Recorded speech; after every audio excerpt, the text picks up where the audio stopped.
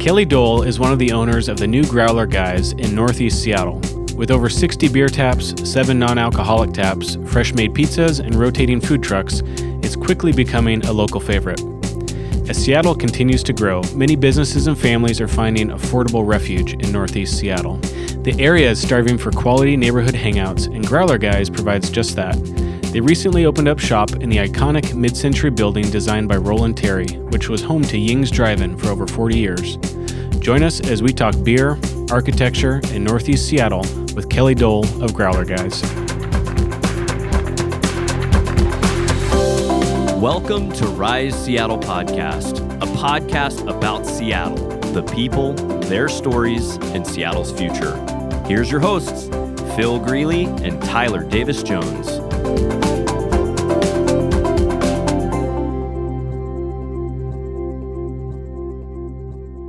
Welcome to the Rise Seattle Podcast. I am Phil Greeley. And I'm Tyler Davis-Jones. And today we're here with Kelly Dole, the owner of Growler Guys on Lake City Way in 85th. It's a new beer tap room establishment. And so, Kelly, thank you for being with us. It's my pleasure. So we're going to get into Growler Guys. You have an amazing building that's housing Growler Guys, and we also want to talk beer as well.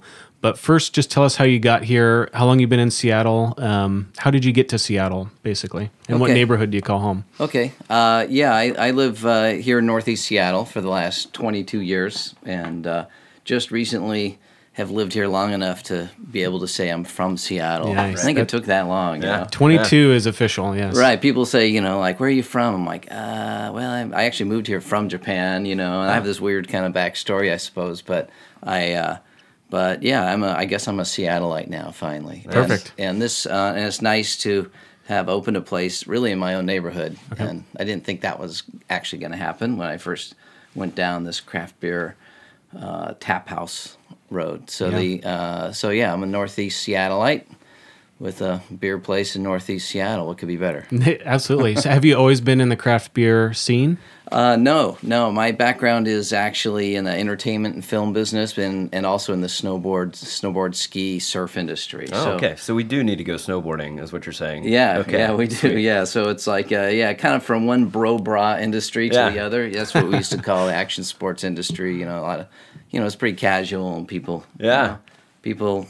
I guess shredding the gnar, just doing their thing. Yeah, I still get up there, and if the snow's good, for sure. Okay, so what's your mountain of choice? Usually Stevens. I mean, yeah. Stevens. I've known the people running that for a while, and so they've always cut me a square deal, and vice versa. But I'd say Mount Baker is maybe probably my favorite mountain. It's just a little more of a commitment hike up there, to get there. It's all day. That's usually an overnighter, so you can get 2 days out of it. Yeah, for sure. Okay, so you recently opened Growler Guys. It's on Lake City, kind of in between Maple Leaf, Ravenna, Wedgwood, technically in Wedgwood from previous conversations that you had told me. What led you to open the store in Northeast Seattle? Apparently it is your neighborhood. And what is it that Growler Guys offers the community? Okay, so first I looked a long time in Seattle. Commercial real estate's like a blood sport right now in Seattle. So I looked at places downtown and Fremont and other locations, Magnolia. I mean, I was really all over the place looking for something real special. And so I looked in this, Northeast Seattle a little, but not as much. And ultimately, my real estate agent he sort of understood that I was looking for something pretty special, not just a place. And at one point, we were really close to signing a deal on another place, and he said, there's this one place that's coming up. It's a really weird building. It's this Chinese place. I said, Ying's Drive-In? And he said, yeah. And I just said, I want it. I already knew the building. I used to stop at it when I was out looking for other places to lease, and I'd get their burger and fries usually, and wow. And then I'd stood around and look at it and went, wow, this is a really unusual and special building. Mm-hmm. I didn't know much more about it than that,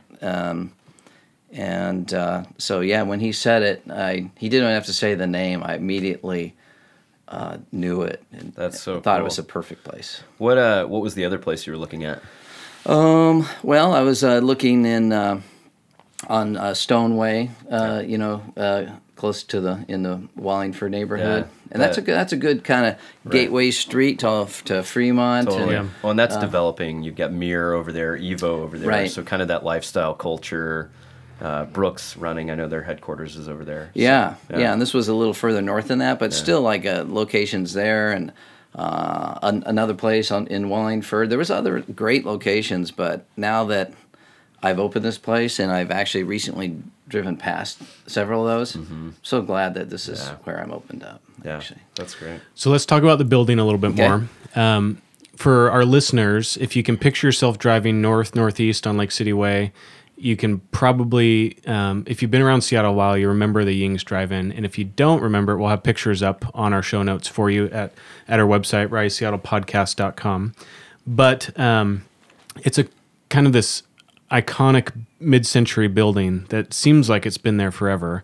So once you got it, just tell us the backstory of maybe the building and then what you've done to give it a facelift for your establishment. Oh, thanks. So, yeah, thanks, and thanks for calling it iconic. I think it is. I think so. I mean, Yeah, it is. Yeah, the place is sort of well, first of all, the architect is Roland Terry. Roland Terry is maybe Seattle's most famous architect, or right there in like the top three. And he's best known for designing Candless Restaurant, but also he's had a direct hand in the Nordstrom's downtown. This was like during the 60s, 70s, and he's passed away for many years now, but he's the Sun Mountain Lodge. If you own a Roland Terry home, it's like worth an extra $1 million kind of thing. Wow. And so my adventure with this place, since I had been looking all over for places to lease, one of the steps you make is you go to the Department of Planning and Development. You get, this is before, at least it's the way I was doing it. Before you lease a place, you can find the address. You're looking at like the building. It tells you how big it is and how it's changed. And this place only had 2 documents in there. And usually, especially an old building, there'll be a stack like an inch thick of drawings and permitted changes over the years. This place only had 2 pages, and they were both like works of art. I mean, they stopped me in my tracks. And I'm not an architect or designer, but when I saw those, I just knew that one of these guys' names on this must be famous. And I didn't know who Roland Terry was at that time, actually. It said Terry and Moore. I'm like, one of these guys must be somebody big. And it was, and Roland, this particular building had fallen off Roland Terry's list of registered places, which is a big deal for famous architects. And although the drawings themselves were already in the University of Washington special collections area where you put on your white gloves and they bring the drawings out, but they hadn't. It was designed as a place called Club 19, not Ying's Drive-In, and I guess the UW librarians for the architectural school hadn't kind of put it together, or somehow it just slipped past. And so anyway, that made it kind of exciting, and I kind of knew that there was something, a diamond in the rough, so to speak. pretty much. And and like I said, I'm not an expert at it, but the key thing is that there had been no permitted changes, or actually just one permitted change since Roland Terry designed the place, and that was only 6 years after it was built. And they did a great job. It looks like it's part of the original architecture. What year was it built again? It was built in 61. 61. So unchanged and untouched basically since 61. So the permitted change was the little front, the area in front, which was enclosed, and that happened in 68. Okay. Yeah, 67 or 68. Gotcha. So besides that, no changes. And then, so it's really kind of like a untarnished Roland Terry commercial building, maybe the only one. That's great. And so anyway, that's kind of that's sort of part of what got my creative juices flowing. Even though I'm not an architecture, not a builder, it really appealed to me. Definitely. Well, it shows too. So, what was the state of the building when you got it? Well, it was nice that it wasn't changed, and it was nice that it was. He was such a prominent architect at that time. If you hired him, you pretty much had to do what he said, I think. And so they built the place out of really high quality materials. So in some ways, it was in surprisingly great shape. But in other ways, I mean, it was kind of neglected, Yeah. Like, for example, the wood ceilings, it was hard to tell if it was even wood or not until we started cleaning it. Okay. And all it needed was just to be cleaned. There was a lot of things that I think hadn't been cleaned so much. Mm-hmm. And When you spoke to commercial real estate just being kind of a bloodbath in Seattle, which we definitely experienced, but were people waiting to scrape it? Were they, was this something that developers were really trying to get their hands on, or was that kind of a fight for you to push to continue to sign a lease in that space? Lucky for me, the place never really officially came on the market. Nice. And that was, if so, I'm not sure that I would have been able to beat out everybody who was interested in the space. But I do know that from what I hear, McDonald's was interested in it at one time. Glad that didn't happen. Maybe Panera Bread, I think, and some other people who would have for sure scraped it and built something new. Yeah. And so it was, but, I feel lucky. Totally. That's great. So, Growler guys, when Tyler and I visited, I feel like the building, especially in that location, plays well to what you guys do and what you offer for your customers. Not that it couldn't work in another building, but it's just a fun experience. So, let's dig into Growler guys a bit. When someone shows up to Growler guys, what can they plan on experiencing? Okay. Well, that's something that's kind of that I take some pride in, I guess, enjoy. It's well, first.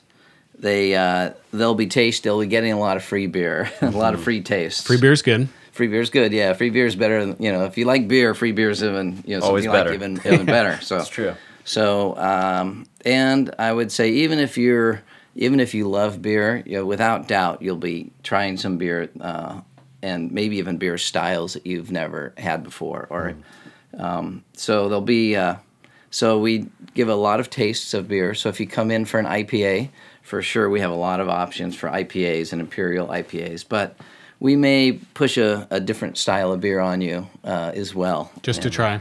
Yeah, just to try. Yeah, maybe a milk stout or maybe a sour, and people who are pretty convinced they don't like a sour beer. It's nice to give them a taste of a couple and go, oh, that's a sour or a saison or a wit or a golden ale, something in between. Right. So for a little context, how many taps do you normally have going at any point? We have 60 taps. 60 taps, okay. And then we have about another approximately 300 beers and ciders in our bottle shop. That's great. So we're not exactly land of 1,000 beers. I sometimes say we're land of half 1,000 beers. Half 1,000 beers. Yes. Yeah. So yeah, that's great. Well, and it seems like the time that Phil and I have spent there too, the conversation, it's a tasting experience, right?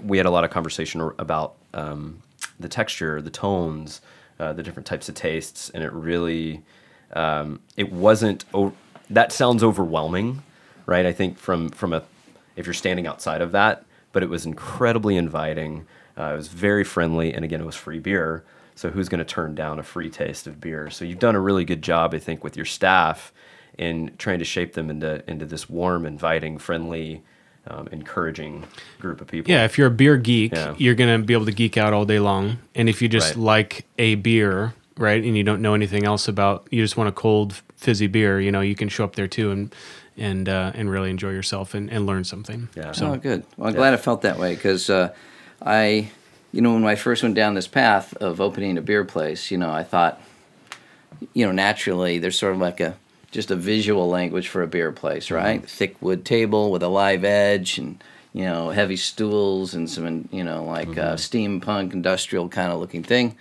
But instead, we have, I guess, for a beer place, a pretty refined architectural look. Right. And I didn't want that. I didn't want to open a pretentious beer place. I'm not a pretentious person.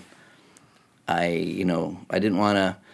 The beer itself, usually, if you're a beer, beer geek or a beer snob, you really love beer and you like it served a certain way in a certain type of glassware and temperature, we satisfy that person for sure, and that's important to us. But even more important, I think, is for people who just like beer, or for that matter, if it's just a nice place in their neighborhood, that they don't feel overwhelmed. And it's and that the staff is a big part of that. Yeah. Just being friendly and open and casual. Yeah. Right. So let's run with that for a little bit. So Okay. let's say I'm a casual beer drinker. I come in for the first time. What's like your standard? I'm going to give you this to taste, and then I'm going to take you down a little bit of a journey. What would that be? Well, each of my staff might do it a little different. Okay, But okay. I have a way to do it. Usually. Okay, yeah, I want to hear it. And yeah. a lot of times, people we can tell when someone's in there for the first time Right. because they, they're kind of looking. Eyes They're are not wide. sure. They're not sure where to go because there's not really. Well, you guys have been there, but it has a big long bar that has 4 sides total. But anyway, you're not sure where to go if there's a line, for example. And so I usually will start them with a like a blonde ale. Like even if they say they usually drink an IPA, I will give them usually if we have it on tap, blonde bombshell from Cascade Lakes or another blonde. And I call it a breakfast beer usually. It's lower alcohol content compared to most of what we have. It's just like a good starter. It's just a little 1 ounce taste, but Yeah. I'll usually start there. And it's a great beer, but it's almost a little sweet, low alcohol content. It's a great beer to fill a growler with. But so I usually start there, and then kind of try to start and kind of ramp up. You don't want to start with something dark and heavy. Even if they're there to get a stout or a porter or a barrel-aged thing, I'll try to at least give them a first taste or two to kind Yeah. of work their way up. Yeah, that's great. And then along those lines, if they're changing styles, we have sugar water there, so I have it like to clean your palate. Oh, cool. In between, if you start having one after the next, You get fuzzy tongue.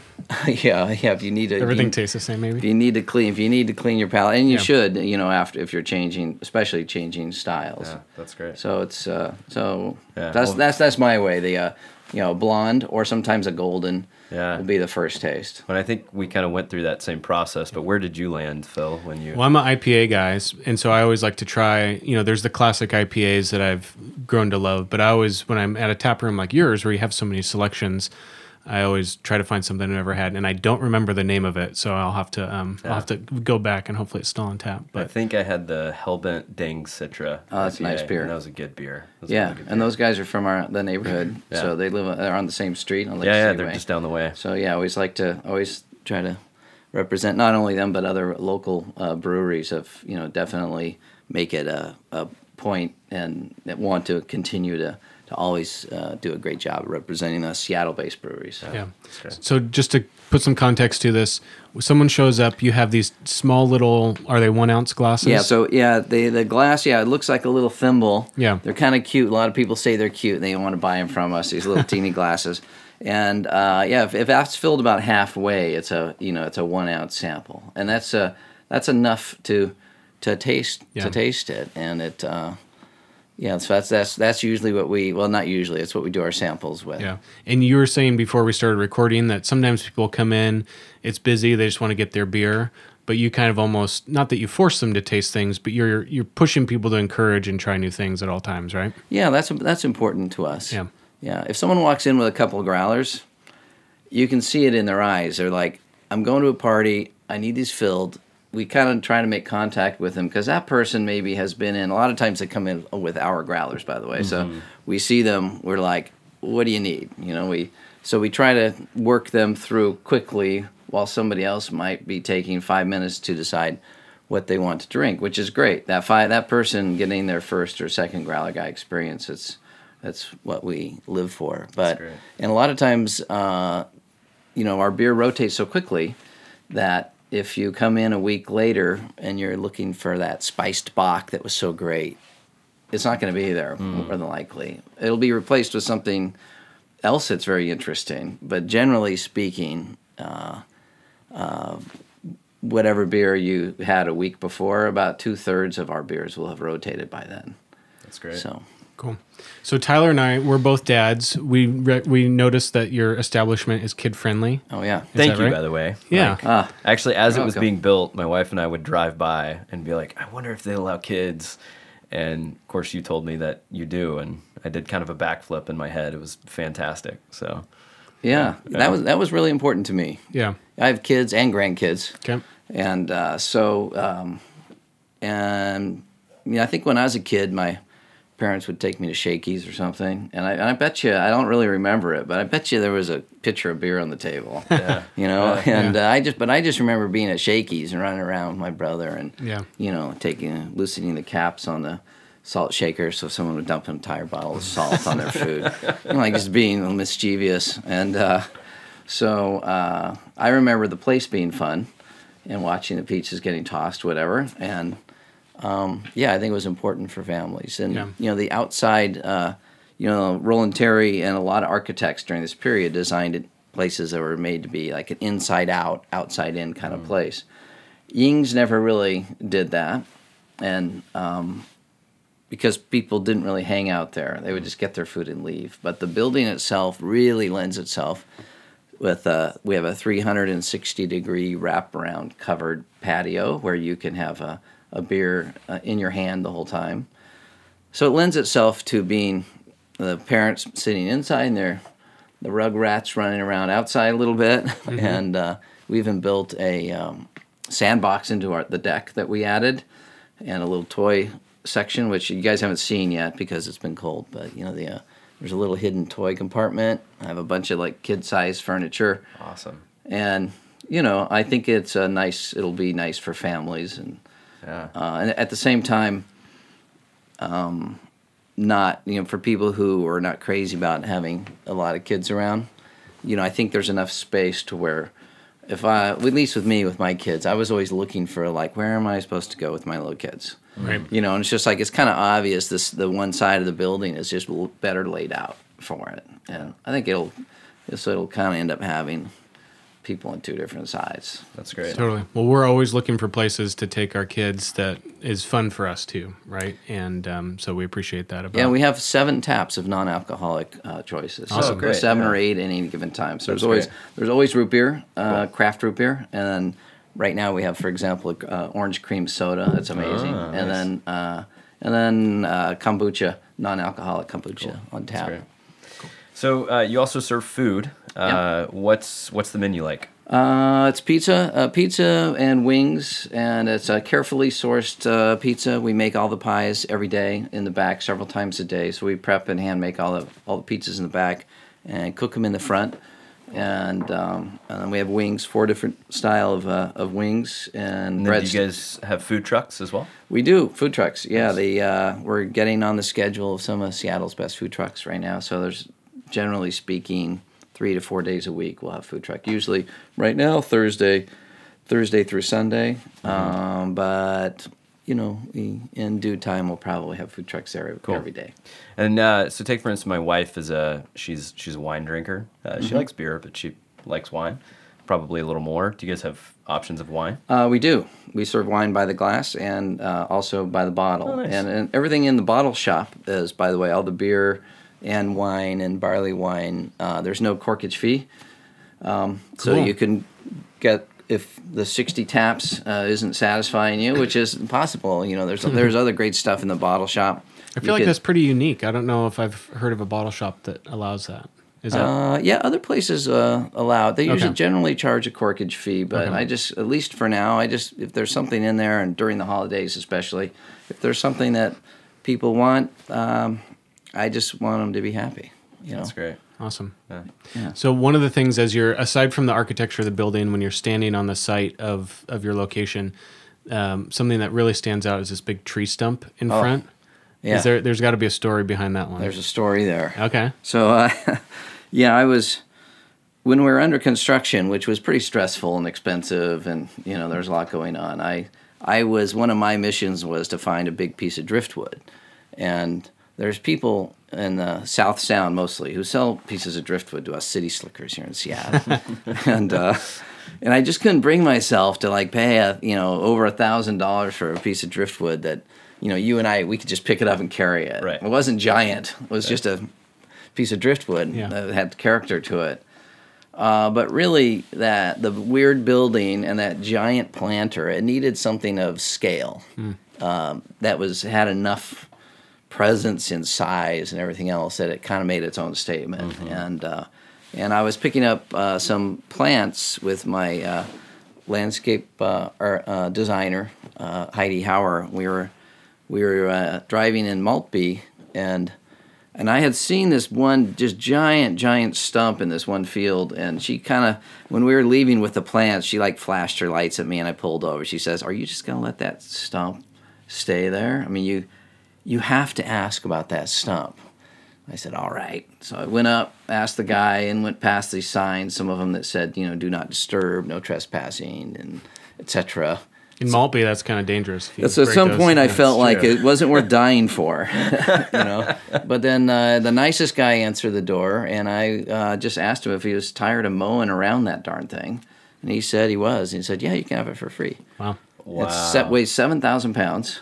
Wow. It's been tipped over on its side. He's thought for at least 40 years, because it was there when he bought the place, and it was there when the previous owner bought the place. Wow. And so definitely has some character. And although he gave it to me for free, it wasn't free to move it there. Yeah, I was going to say, what did that cost? It was it cost a little bit, and it was a little bit complicated. I had to personally dig a tunnel underneath it so that they get the straps, put it around it. And so, I think there's going to be a stump naming contest. Yeah. That's a great idea. At some point. Yeah. So, but it's... Yeah, some people think, was that always there? They're kind of like, they're not sure. It kind of looks like it's always been there, but... Yeah. It's not that easy to get a stump That's true. moved. And did you have to, I noticed there's like some chainsaw marks in it. Did you cut it in any way? No cutting. It was pretty much laying on the same side. It was looked just like that, except it was, 40 miles away. So we had to get it in the truck and lift it up, and then when they moved it, it was quite the, it's a big crane that moves a 7,000-pound piece stump without hurting anybody. Yeah. And that. Yeah. Yep. Cool. Well, sorry to jump into a slightly different topic, but as a business owner, we also wanted to touch base on kind of what it's like to be running a business in Seattle. So this is, correct me if I'm wrong, this is your first foray into owning an establishment, is that right? It is. Yeah, my first hospitality business. Okay. And what have you learned? So some of the things that we talked to with other small business owners on our podcast, there's the $15 minimum wage. There's, just the ins and outs of running a business, permitting, all of that stuff in the city of Seattle. What's high that rent. been like? Yeah, high rent. Lots of noise in terms of other companies that you're competing against. So what has your experience been with all of that?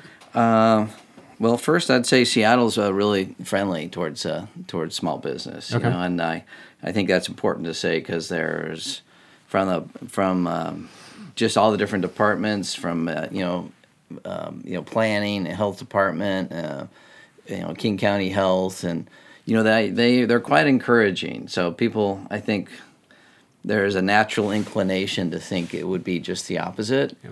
But almost at every turn, whenever I'm like, I'm not sure if I should ask about this or who to ask, it's been very, people have been very helpful. That's great. And I think they truly want small business to succeed in this town. And there's times where I think that people in the different city departments, they appreciate saving the old business and the old building. Mm-hmm. I think there's times when I kind of feel like they value that. Yeah. Which is nice, because it took a long extra time and extra money to keep this place looking the way it is now.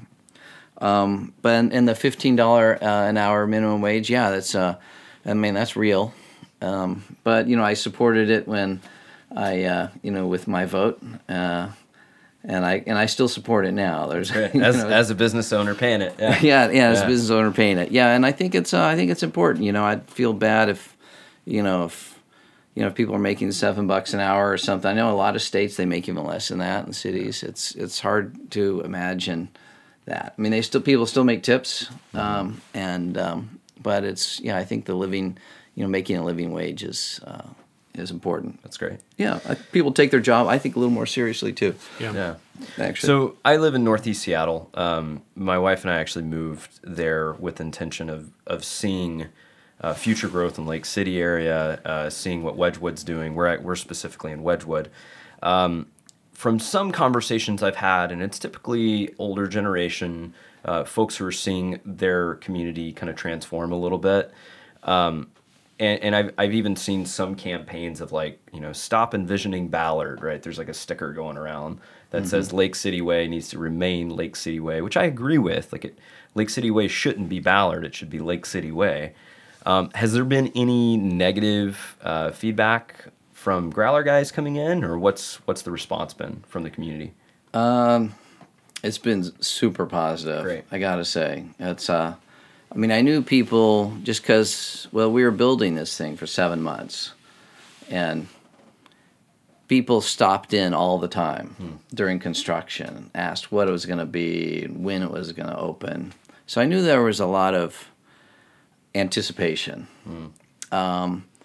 But I've actually been, it's been overwhelming how often people, every single day, probably 15 or 20 people will say something like, I've been waiting for this to open. I've been driving by. A lot of times they'll say, you and I talked one day in front of the bus stop or something, some kind of a social person, and it's been super positive. So I haven't heard anything negative, actually. And, we've tried to maintain some of the style of Ying's Drive-In. To their credit, there was, they were there for over 45 years in the same location. As a business owner myself, it's like my hat's off to those guys. That's a long run. Totally. And when you pay tribute to them too, right? As you go down the stairs to the bathrooms, you've kept the Ying sign down there, which I think is a cool tribute to who they are. Yeah, you bet. Well, there's that, and some other things during when it warms up. We have some other little artifacts that will be cool pieces of decor that'll be coming out. But I haven't heard anything negative. And we're like you said, we're technically in Wedgwood, right? But it's like most people wouldn't think we're in Wedgwood. And just across the street to the south is Ravenna. So literally across the street, one way is Ravenna. On the other side, Lake City Way is Maple Leaf. We're in Wedgwood, but most people think we're in Lake City. Right. So it's kind of like that's kind of, it is a sort of a crossroads. And that part of Old Bothell Highway was technically sort of the gateway to the north end of the city. So it's I think it's I haven't heard any really negative backlash. There's a few people who even now occasionally will pull in and they start walking in before they realize it's not Ying's. Oh man. Wow. Yeah, they get, and during construction often people would stop and walk all the way up and go, "You guys serving?" They've been going so long, they weren't looking at the sign. They're used to pulling in and just doing their thing. Yeah, and so too funny. Yeah. So being from Maple Leaf, or living in Maple Leaf, being a business owner in Northeast Seattle, what's your hope for the neighborhood, Lake City area? What do you hope to see? Well, there were always so few options for young families like you guys. Well, I got a few years on you, but when I was my kids were growing up and my wife and I wanted to go out, there were really quite limited options, and we used to it was simple enough. We'd just drive into town, into Fremont or downtown or some Ballard or Georgetown. But these days you get trapped in your own neighborhood because of traffic, and soccer games, football games, baseball, just general traffic, right? You want to and so I guess my hope for this area is that more places open up, and some of the neighbors and neighboring businesses. I hope that by opening Growler Guys, it actually more people will actually stay in the neighborhood and enjoy my place as well as others. That's great. So I think we could definitely use some more restaurants. Totally. A nice cocktail lounge or two. Yeah. A place to dance or hear more live music. Yeah, that's true. In the area. there's not much. There's some places, but just not too many. Totally. So one of the things that I'll ask part two, one of the things we always like to ask our guests at the end of every episode is, what are your hopes for your area, for our city, which Tyler just hit on and you hit on. But do you have any concerns going forward for whether it's for the city of Seattle or Northeast Seattle in particular? Things that have you worried at night? Well, at one point I was quite worried that I was opening a place in a neighborhood that was just kind of sketchy. And that partly was when we cleaned out those planters. There were a lot of, from past years and past decades. There were needles, there was junk, there were, there was a lot of stuff in those planters and around there where you could tell people were hanging out at night after Ying's closed, I think. And but first of all, surprisingly, we've had nothing stolen. The outside has been, even during all the construction, and it was really, I think, opening and maybe changing Ying's into something that was really valuable to the community. I think the community kind of rallied around it, and it seems like it's been part of a general cleanup in that area. Yeah. I know there's a bunch of neighbors who are working on 85th Street and have done great things. There's cities doing some new sidewalks and stuff in the area. Well, and even behind you, the mobile home park, that's been announced that's going to be moving somewhere else, and townhomes are going to be developed there. Any thoughts on that, or? Well, of course, those people have had, it's for people to be, kind of forcibly pushed out. I mean, it's obviously has some, has those ramifications, for those folks. I think they were given a year and money to move, and I've talked to some of those folks and the manager there, over the last few months, and they had the rent that people were paying there was really attractive. I wish I could pay that. Yeah, right. My first thought was like, wow, that was a pretty good run. Yeah. I was like, wow, you guys, you really had great rent. And so, things change, and I think that overall will be a positive thing. Yeah. And and there's more apartments happening right on the other side. And so there's, I think density is just, a fact of life in the new Seattle. And, the bus routes right in front of the Growler guys are really super convenient. One stop and you're downtown.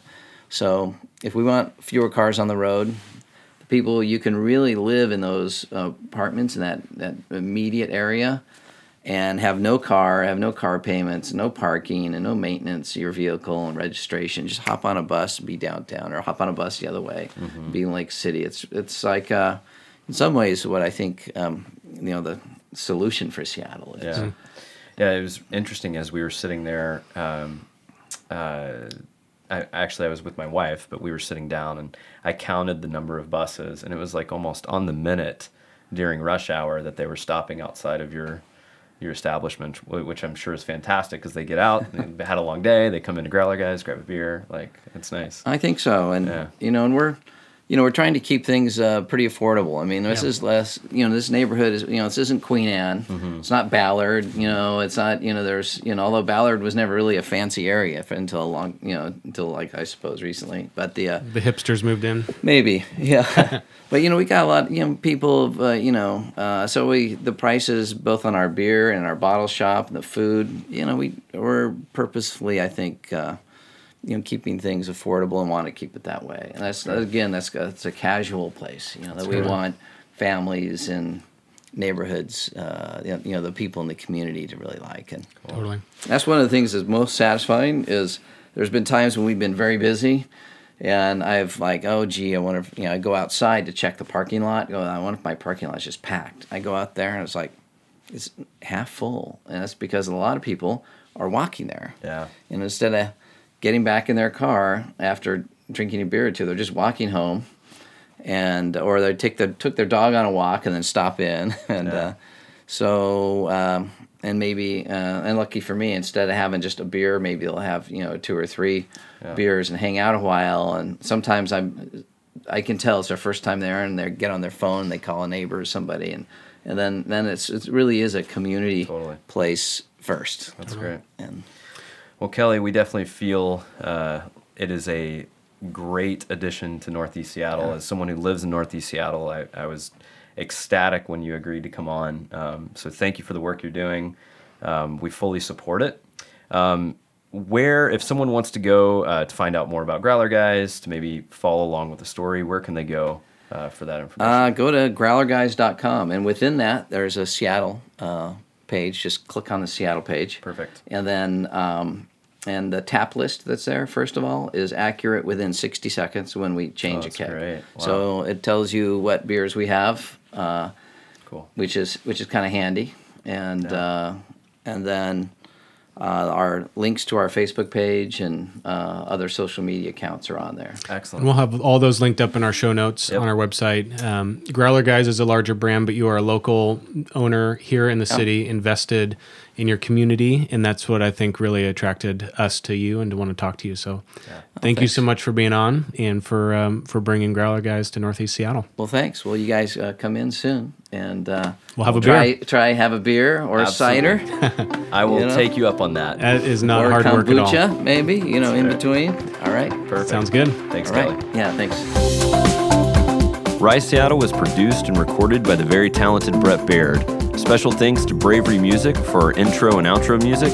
You can contact us and find all the show notes and episodes on our website, riseseattlepodcast.com. You can connect with us on Instagram and Twitter @TheRiseSeattle and use the hashtag #RiseSeattle. You can subscribe to our podcast and write us a very nice 5-star review on iTunes. Thank you so much for listening. We'll see you in 2 weeks for our next episode.